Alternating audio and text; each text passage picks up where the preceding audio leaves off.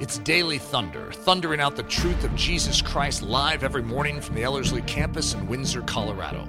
To learn more about our discipleship programs or to support this podcast, visit ellerslie.com. And now, here's Eric Ludy. So this is part 30. Can you believe it? I'm on part 30 of a series. Nathan, how many have you done in your Ephesians series? 38? I need to catch up with Nathan because I have like 4 of these a week and he has 1 of his Ephesians series a week. I'm going to catch him. Just watch. So this one's called The Map Room, and this is a very Eric Ludy-esque message. I have no idea if other people are going to find this as fascinating as I do, but for me, this has always been a very deep thing. And so in stumbling across it in World War II history, it has actually played a very significant role in this past week. Have you ever had it where God will use something that at first seems rather obscure, and he will tie your life into it in a beautiful way? I have multiple things that are happening. Like, for instance, yesterday's message was very significant to me, and it was called the Atlantic Hunting Grounds, and it has to do with how Churchill had to cross the Atlantic Ocean to get to a meeting with Franklin Roosevelt in December of 1941. Critical meeting. He is going to stand before Congress. He's going to go up into Canada and speak before their parliament. And he is going to present a global vision for how the Allies can work together to deal with Japan and to deal with Germany. But he needed a clear mind. And with so much noise in his life, it was very difficult to see straight, let alone communicate a clear vision. And so that passage across the Atlantic was very significant. And so I'm going to piggyback on that because that was deeply moving to me. And at first, people could be like, why is that moving to you? It's because that's where I feel I'm at. I feel like I'm surrounded by U-boats, which is the German submarines. And I have a passage in my life that I need to get through, and there's a lot of noise that is attempting to distract me. There's just a lot of noise with this COVID-19 and how it affects a ministry, for instance, how I need to navigate through these things. We had to cancel our advanced training, had to cancel our practicum training, had to cancel our summer training. It's like, hey, you know what? Those are domino effects that have huge impact on our world. And yet God has a commission for my life and for our life as a church, which is far beyond just this little minuscule season. So how do we see clearly for that which is beyond, at the same time go through that which we're in? And so that's why yesterday's message was very significant to me. And this one sort of builds on it in an unusual way. Like I said, that's very Eric Ludy-esque. The Map Room. So this is J.R.R. Tolkien. I have a little picture of J.R.R. Tolkien. He has nothing to do with our message, but it's always fun to stick pictures up. Because I always want to have those that are live and in person feel like they get something bonus than all of you that just cheat and listen to it via podcast. And so this is speaking of Bilbo Baggins. It's a quote that I've always remembered in my life because even when it was said, I remember thinking, hey, Bilbo and I are similar. It says, he loved maps. And in his hall, there hung a large one of the country round with all his favorite walks marked on it in red ink. I know, not that amazing of a quote, but it's a quote that I've always remembered. And so I even in my memory was like, what's that quote about Bilbo Baggins? He loved maps. And so I looked it up, and sure enough, that's actually what the quote was.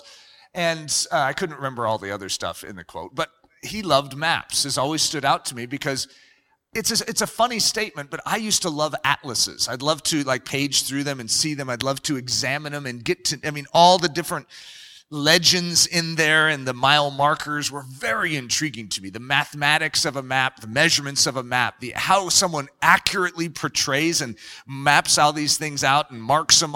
Just intriguing. And then to test a map. I don't know if you've ever gone through this because we have GPS now. It's total cheating, right? But back in the day, I would test a map. It's like, okay, they say that it's 21 miles between here and there. Well, let's see.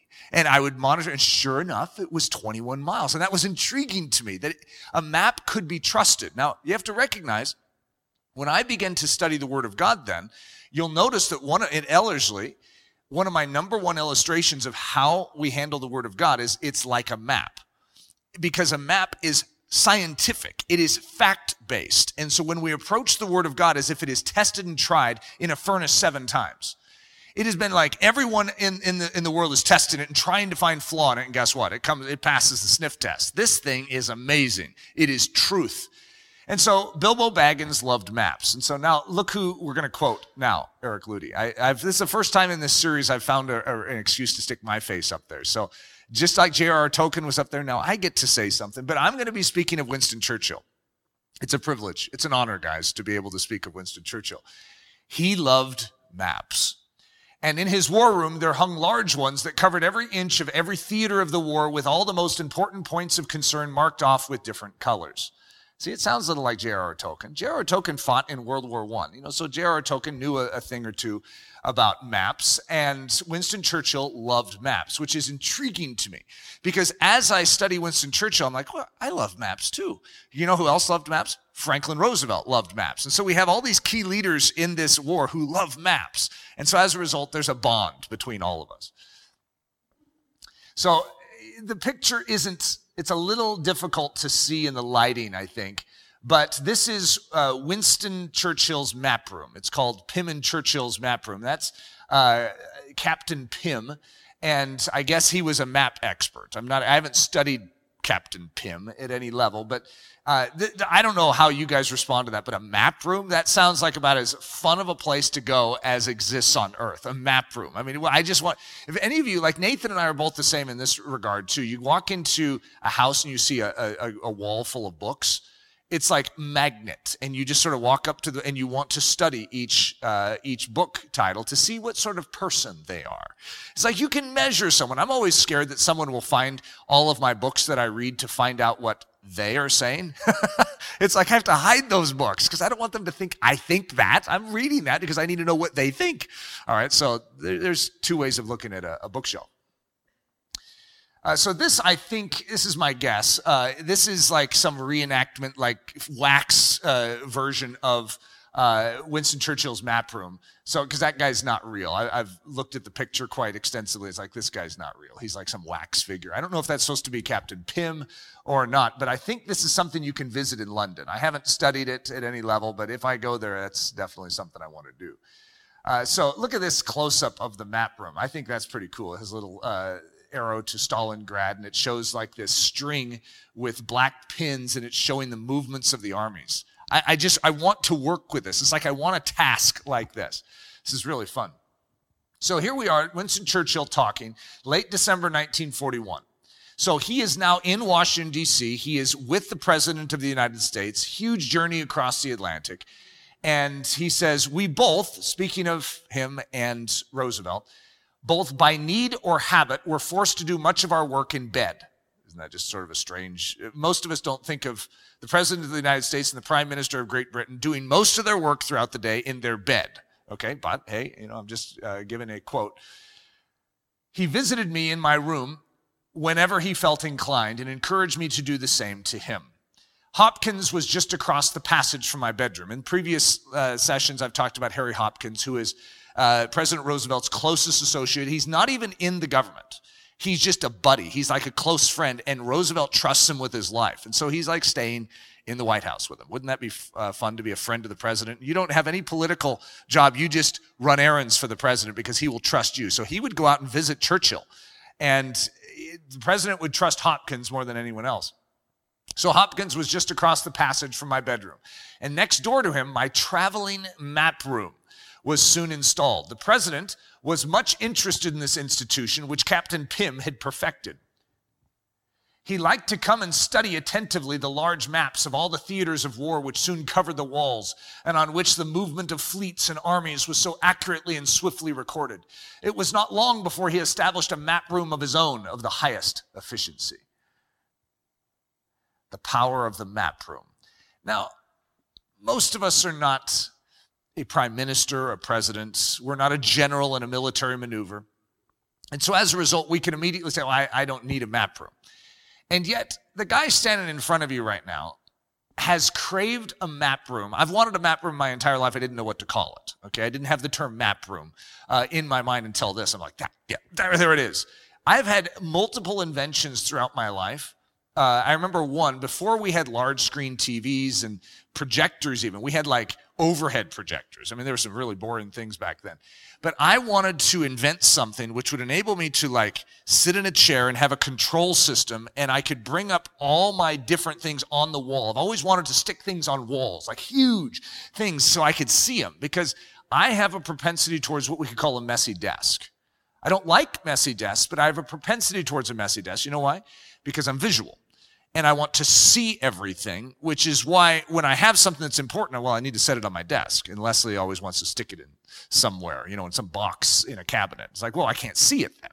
And if I don't see it, I don't remember it. My memory and my sight seem to be tied closely together. So a map room is just like, oh, this is what I want. I want to be able to see things and where the movements are so I can stay abreast of it. I can stay tuned to what it is, and I can remember all that is happening in this war, because I'm in a war too, and I'm sort of like a general, but just very different. I'm not conquering physical territories. I'm not trying to defend physical territories. It's more spiritual concepts and themes and truths, and there's movements in this world of the devil and evil, and there's movements of the Spirit of God, and I want to know where the devil is, what he's trying to do, and then I need to know how to counteract that. And I need to remember these things, right? So this is fun for me. I mean, everything about this is intriguing to my mind. So in 1990, a journal begins. So in 1990, February 2nd of 1990, my life has changed, and I have this journal. I don't know how I had it, but I had it with me up at college, and I began to create my map room. Okay, I didn't know to call it that. But at the time, I began to record and to write down things that were happening in my life. Spiritual things that were happening in my life, to track them. And then I began to develop this at a greater level. For instance, I began to stick a pile of stones on the little graphic. I would write it in my journal, which would signal to me that when I review my journal, to stop here, to make sure that I don't miss these key points, which is interesting because I have thousands of days where I didn't put a little pile of stones that I've maybe never reviewed, because of my signal to say, don't miss this. This is a high moment. This is a key moment. Don't miss this. It's actually helped me remember a whole bunch of key things in my life. But if I don't put the pile of stones there, it may never get read again. But I began the journal, and as a writer, I would say probably one of the most impacting things on my ability to write was starting a journal, because I was learning to coordinate my thoughts and experiences it was through a pencil or a pen at the time, and then it was transferred to a computer. It was actually really hard for me to move to a computer to type. You know that even after computers came out, and I had one, I probably even had a laptop by this time, I would still handwrite all of my books. And because I had a certain style for how I would do it, I'd handwrite. I cannot even imagine doing this now, because I'm a typist too. I can type very, very fast, but then I would take my handwritten notes, because I would make comments. Like I would have an arrow to the side, and I would have about 10 different synonyms for this one word, but I hadn't landed it yet. So it's just like I would have a holding place there, but it's like, hey, I'm not accepting that as my word. So here are my 10 options that I will come back to. And I couldn't figure out how to do that easily in Word. It was before I got a Mac and went to Pages. And so as a result, I didn't like word processors. It's like they were very limiting. And so my journal was actually a beginning of a lot of what I do in my life now. In 1995, we're going to call it the sheet of paper begins. Now, this is going to seem strange, but this is a form of a map room for me. I carried around a notebook with me that had one of those clear vinyl covers, where you can see through it and stick your little cover page in. Well, my cover page was my notes, my thoughts, my key things that I don't want to forget. Sort of like my messy desk. You should have seen this piece of paper. And I was even saying this to Leslie like yesterday or the day before. It's like, why don't I still have that piece of paper? It's like, did I throw it out? But if you were to look at that piece of paper, front and back, it was the curriculum of Ellerslie. If you guys saw it, all of us would really enjoy it, because it's all the thoughts, all the metaphors over the years. Whenever I would have a key metaphor, I would write it down on this piece of paper. This was my map room. It was always before me, always with me. And if I had a thought, I would write it down. And it was like every direction, up and down, different size fonts or writing. And it was a very, very sacred thing to me. That's why I cannot figure out. It's like if you said, where is that sheet of paper, Eric? It's like, I have no idea. It's Ellerslie. So somehow it morphed into a campus. In 2000, the dream for a Ludy map room begins. Now, I didn't know what to call this. I didn't call it a map room, but I would tell Leslie, it's like I want a whole room in our house where literally the walls are solid and I can begin to like pin paper up on it. I can stick my thoughts up, and so I can just sort of stand back and see it all at one point in time. Now, like I said, this is a very Eric Ludy-esque message. Okay, I don't know if anyone else on earth functions this way. It's funny because I've had discussions with people. It's like, how do you see numbers? They're like, numbers? What do you mean see numbers? Like, I'm just asking you a question. How do you see numbers? Like the number 3, what does it look like to you? Like, what are you talking about, Eric? Well, the number 3 to me is right here. And I'll like point right in front of me. Any of you that are getting this via podcast are missing out on some good stuff. But 0 is down here. 1, 2, 3, 4, 5, 6, 7, 8, 9, 10. 10's right here. 11 is right here, and you go up to 20. But when you get to 20, you zoom in. So now 20 is right here. And then you go up to 30, and then 40 is over here. Now, you could look at me and go, you are weird. But I look at you as weird because you don't think that way. In other words, all of us have a way in which our mind processes. If I'm going to add 30 plus 70, which is over here, but I'm zooming in on it, then I get 100. Okay, and my mind is very mathematical, but it would totally confuse you. I remember the first time when I was in college and I realized people don't think like I do. I mean, I just presumed everyone thinks this way. And people would look at me all around this table. I was at a restaurant with them and we were talking about these things, and they're looking at me like, okay, you are just weird. And I'm thinking, I think I'm the norm, and I think all of you are weird. All of us are weird in that sense. And all of us have different things that trigger memory.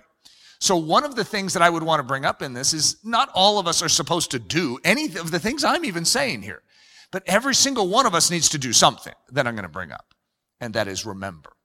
It is a command in Scripture. We are to remember that which God is doing. So remembrance, the power of keeping in mind. Have you ever had the thought that I will never forget this? In fact, you've even said it to people. I will never forget this day. I'll remember it for as long as I live. I'll think about it every day of my life. And then 1 week later, you've forgotten it. It is a profound reality that we forget. Remembrance takes work. Forgetting is just normal behavior. Humans forget. They do not remember. And so we need to remember that to remember is a command because it's important. And if you don't exercise remembrance, you forget. But to remember takes strategy. You cannot just accidentally remember. You have to do things. Now, there are different strategies that people have had throughout the ages. Do you remember It's a Wonderful Life? And who's the guy that always wrapped little strings around his fingers? What was his name? Uncle, I want to say he was an uncle something. You guys don't... What, all 6 of us in here do not remember? This is ridiculous. And I mean, the whole point of my message is remembrance, so we can't remember what that guy's name is. That's horrible. What a terrible illustration this is. Remembrance. The Lord said to Moses, write this for a memorial in a book. Write this in a book so that you can remember it. Okay, that's actually what that's meaning. Now, this is the beginnings of the Bible. So think about that. Even the basis of what the Bible is a help for us to remember. Remember what? Who God is, what God has done. And so as a result, you get all the way to communion in the New Testament. In 1 Corinthians 11, you do this in remembrance. Okay? This is like an idea that is done specifically in this thing called the church so that we are constantly remembering the work of the cross. Winston Churchill's On the Second World War. That's actually the name of his book. Okay, On the Second World War. It's a remembrance. The detail that he is going to go through, when he was going through World War II, I mean, he was in World War I as well, but when he goes through World War II, he is going to document every single thing that happens. Every memorandum, every letter, he has it documented and archived. And so every phone call, every conversation. So he is able to, when it comes to creating his memoirs for On the Second World War, which I would highly encourage you to read. It's rather dense and thick, but it is remarkable because literally you are brought into the most intimate feelings that he had at key moments. You get his thoughts, you get quotes from conversations he's having with people that he wrote down. I mean, it's quite amazing to recognize that he exercised the art of remembrance, because of what he had gone through, and he recognized that the power of remembering is so critical for history. If we don't remember, we repeat. And what happened in World War II is something you do not want to forget, because we do not want Hitler again. Eric and Leslie Ludy's When Dreams Come True. I had to get my picture in this one and one of my books. I'm actually not trying to do a shameless marketing campaign for it. But what's interesting is when dreams come true, I remember Leslie and I went back to our journals. And this is the story of our love story. We wrote, I don't know, it was a few years after we were married.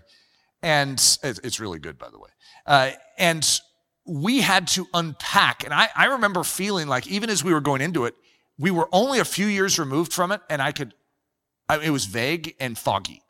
But going back to journals actually brought out real quotes, real events in detail that I had already forgotten. It's like, I'd totally forgotten about that.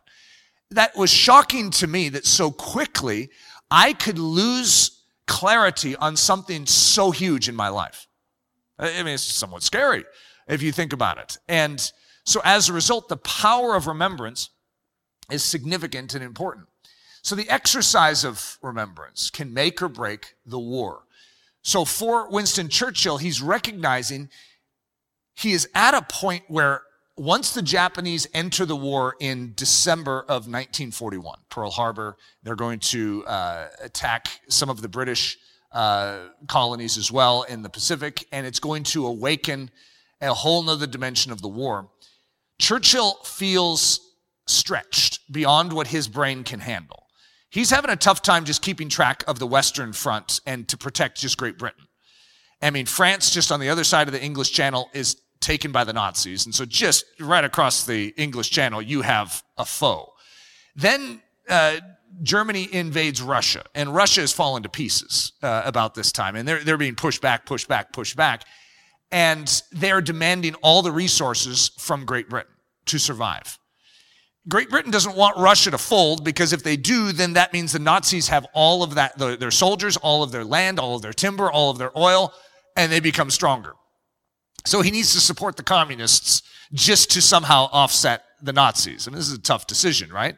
Then he has the Mediterranean theater and all the Middle East and all that's going on down there, which does not stop, because Germany has a very powerful force in the Middle East with Erwin Rommel, and he is like unstoppable. And they have to choose where they're going to put their resources. And then guess what? Japan enters the battle. Oh, no. You see, America was directing all of its resources, all of its bonus resources, because America was a neutral at the time, to Great Britain. Oh, that's so comforting to know we have all of your resources. But then Russia enters the war, and guess what? Russia's like, hey, give us the resources. So Great Britain sees a lot of their resources that were going to come to them going to Russia.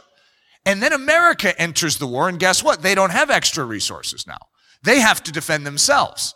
And so as a result, you can just feel what Winston Churchill's feeling. He's feeling thin. He's feeling stretched. He's feeling like I can hardly think straight, because you have a huge map on the wall, and I need soldiers everywhere. I need competent armies and military responses to movements of 3 different armies: the Italians, the Germans, and the Japanese.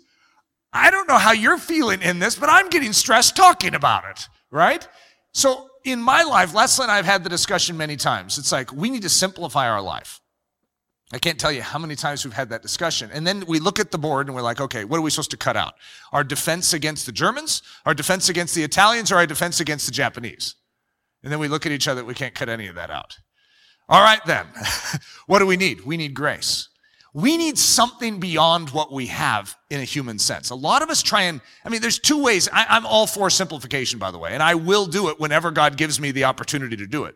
But sometimes you're in a Winston Churchillian situation where what you need is not to, just ignore Japan in the Pacific, or just ignore the Italians, or just ignore the Germans. You actually need grace.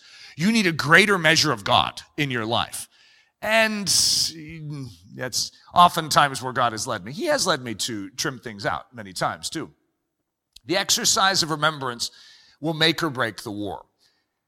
the pile of stones. In history, in the history of the nation of Israel, you're going to see this pile of stones. The crossing of the Jordan, they're going to go in and collect stones from the empty basin, and they're going to bring it out and make a pile of stones. Why? So that whenever you see that, you will remember.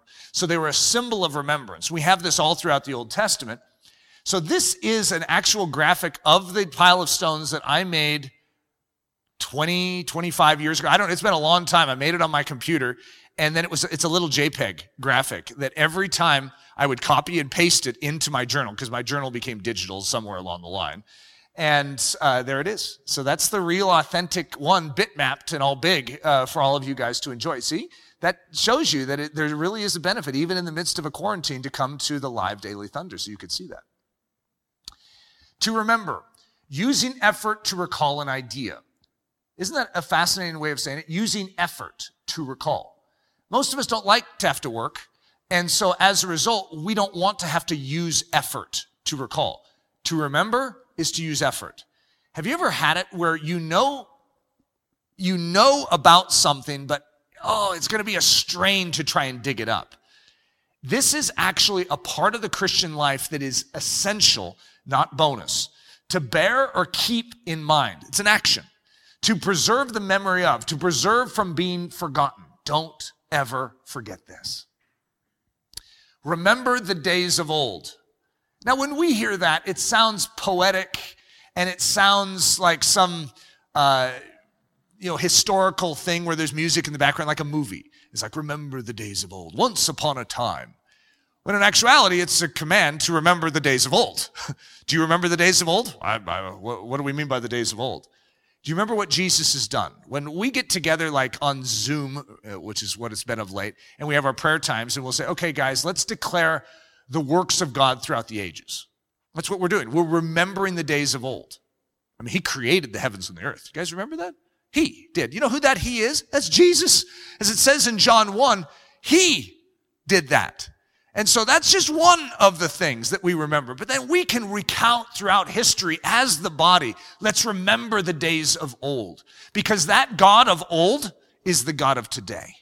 And the same things he did back then, he is able to do today. So to remember, using an effort to recall an idea, to bear or keep in mind, to preserve the memory of, to preserve from being forgotten.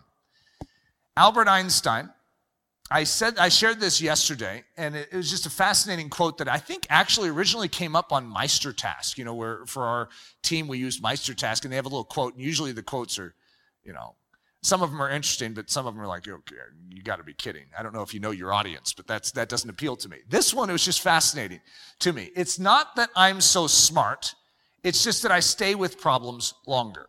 And so yesterday, that's what my theme was. It was focus. It was dogged focus, where if you need wisdom, you go after it, and you don't relent until you solve the Rubik's Cube, because God has promised that he will supply what you need. And so for us, in remembrance, when I think of writing a history of Ellerslie, for instance, okay, now that sounds rather exhausting right now. It's been 10 years since we started on this campus, and there are so many adventures we've gone through, and my journaling has fallen into disrepair at times throughout that. And so it's like, oh boy, it just sounds hard to remember, to recount. And yet, if I spent a week, 2 weeks, 3 weeks, a month, and just started digging, that with the passage of time, things would unearth and gold nuggets would come to the surface. I sit down with Nathan, I go, Nathan, I want you to dump out everything you remember. And here's what I have. And then I would stir him, and then he would say, oh, remember this one? Remember this one? And, let's talk about the funniest moments. And then, Preston jumps in and shares one of the funniest ones. Oh, boy, totally forgot about that one. But now I remember. And so we unearth and we bring these things up and build a pile of stones. It's an important exercise for our souls that every single one of us should consider. So this was the quote from Napoleon yesterday as well, which I'm not going to try and read the French version. If you listen to the podcast from yesterday, you can hear my French attempt, which I don't speak French, so it was terrible. Focus on objects for a long time without tiring. To actually not relent to say, God, I am going to remember. I am going to give an effort to keep in mind that which you have given me to keep. So we're going to finish with this. This is James 1. and this is the same thing I finished with yesterday as far as a concept. If any of you lacks wisdom, we are in need of perspective. We are in need of direction. We are in need of clear sighting. Okay, if you're making a decision in life, what you're craving is a map room. What you're craving is to be able to say, okay, the enemy's coming down here. You got a little black string like that. And here's where our troops are. Here's where we're at. And here's what we need to do. Wisdom in its application, almost the best use of it is in war, in my mind, at least for me. Okay, metaphorically speaking, a general seeing all of his resource and seeing the enemy's resource and the position of the enemy. And then God saying, do this. Do this with your resource. Do this with your time. Do this with that which you've been entrusted. Okay. You look at the Old Testament and you see the maneuverings of military instrument, right? You see David being led of God. You see Jehoshaphat being led of God. You see Hezekiah being led of God. To do what? To win battles. And the same is true for us. We're not fighting physical battles, but we're fighting spiritual ones. And we need to navigate with this life. We need to see clearly. Now, maybe not all of us are visual like I am. Okay, I'm not sure because I've only been in one human body, and I'm not sure what other people deal with when it comes to remembrance. For me, I love to see. So I have all sorts of different inventions that I've been working on. I mean, over the years, I have tried to invent all sorts of things for this. When Les and I go on a getaway, a focus getaway, a ministry/business/family getaway to like strategize things, what we will do is we'll connect my laptop to the HDMI port of the TV in like a hotel room or wherever we're at, and I will have it organized on my screen so that we can see it, and then I'll move it around. I don't know if it helps Leslie, it helps me. So all our different things that we're talking about, I'll create boxes for it, and I'll create links to it, and I'll create little sub things. I'll just put it on the page like a thought that we have, a scripture we have, and I'll create this vast and elaborate map room. And so that's why it was so intriguing in reading this. It's like, it is a military battle. That's what we're in. I'm not dealing with the level and the scope of what Winston Churchill was dealing with. Mine is pathetically small next to that. But I can relate, and I need the same visual clarity to me. So, like, for me, even now, I've been pondering over this past week as I've been preparing this. Like, okay, God, I need to know what is needed for me to begin to chart out where I'm at now. My world is complex. When I think of all the different moving parts in my life, I come up with, just the other day I did a quick brainstorm and I had 19 different dimensions of my life that I'm trying to keep track of that all need input close to daily. And they need to be stirred like a pot on the stove. So I have 19 burners and I need to be stirring them. That's hard because my brain can usually handle about 2 or 3. I'm a guy. I have to focus, right? So 19 causes smoke. If you're here and you can see this live, smoke's coming out of my ears, okay? I wish I could, show you what it looks like, but it's like real smoke. I can even smell the burning. And it's hard at times to be able to see it all at once. And so what I'm asking God is to help me with that map room dimension of my life. And I think for each one of us, it's different. But it starts with the desire to see clearly. If any of you lacks wisdom, if any of you lacks that clear sighting to know what you need to do right now, to be able to see how you need to handle the Germans, the Italians, and the Japanese all at once, how you need to have a speech ready for Congress and Parliament, and you're in your foreign land, you have, you feel a little, like you have sea legs still after a journey across the Atlantic being hunted by U-boats. You're not yourself. You're not feeling completely together, and you need to be on your game. What do you need? You need wisdom. You need grace. You need God. If any of you lacks this, let him ask of God, who gives to all liberally and without reproach, and it will be given to him. But let him ask in faith, with no doubting, for he who doubts is like a wave of the sea driven and tossed by the wind. God will give you every single thing you need for right now.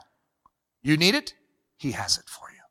So, as we talked about yesterday, you grip God and you gaze upon him and you do not let go until you get that which he has promised to give you.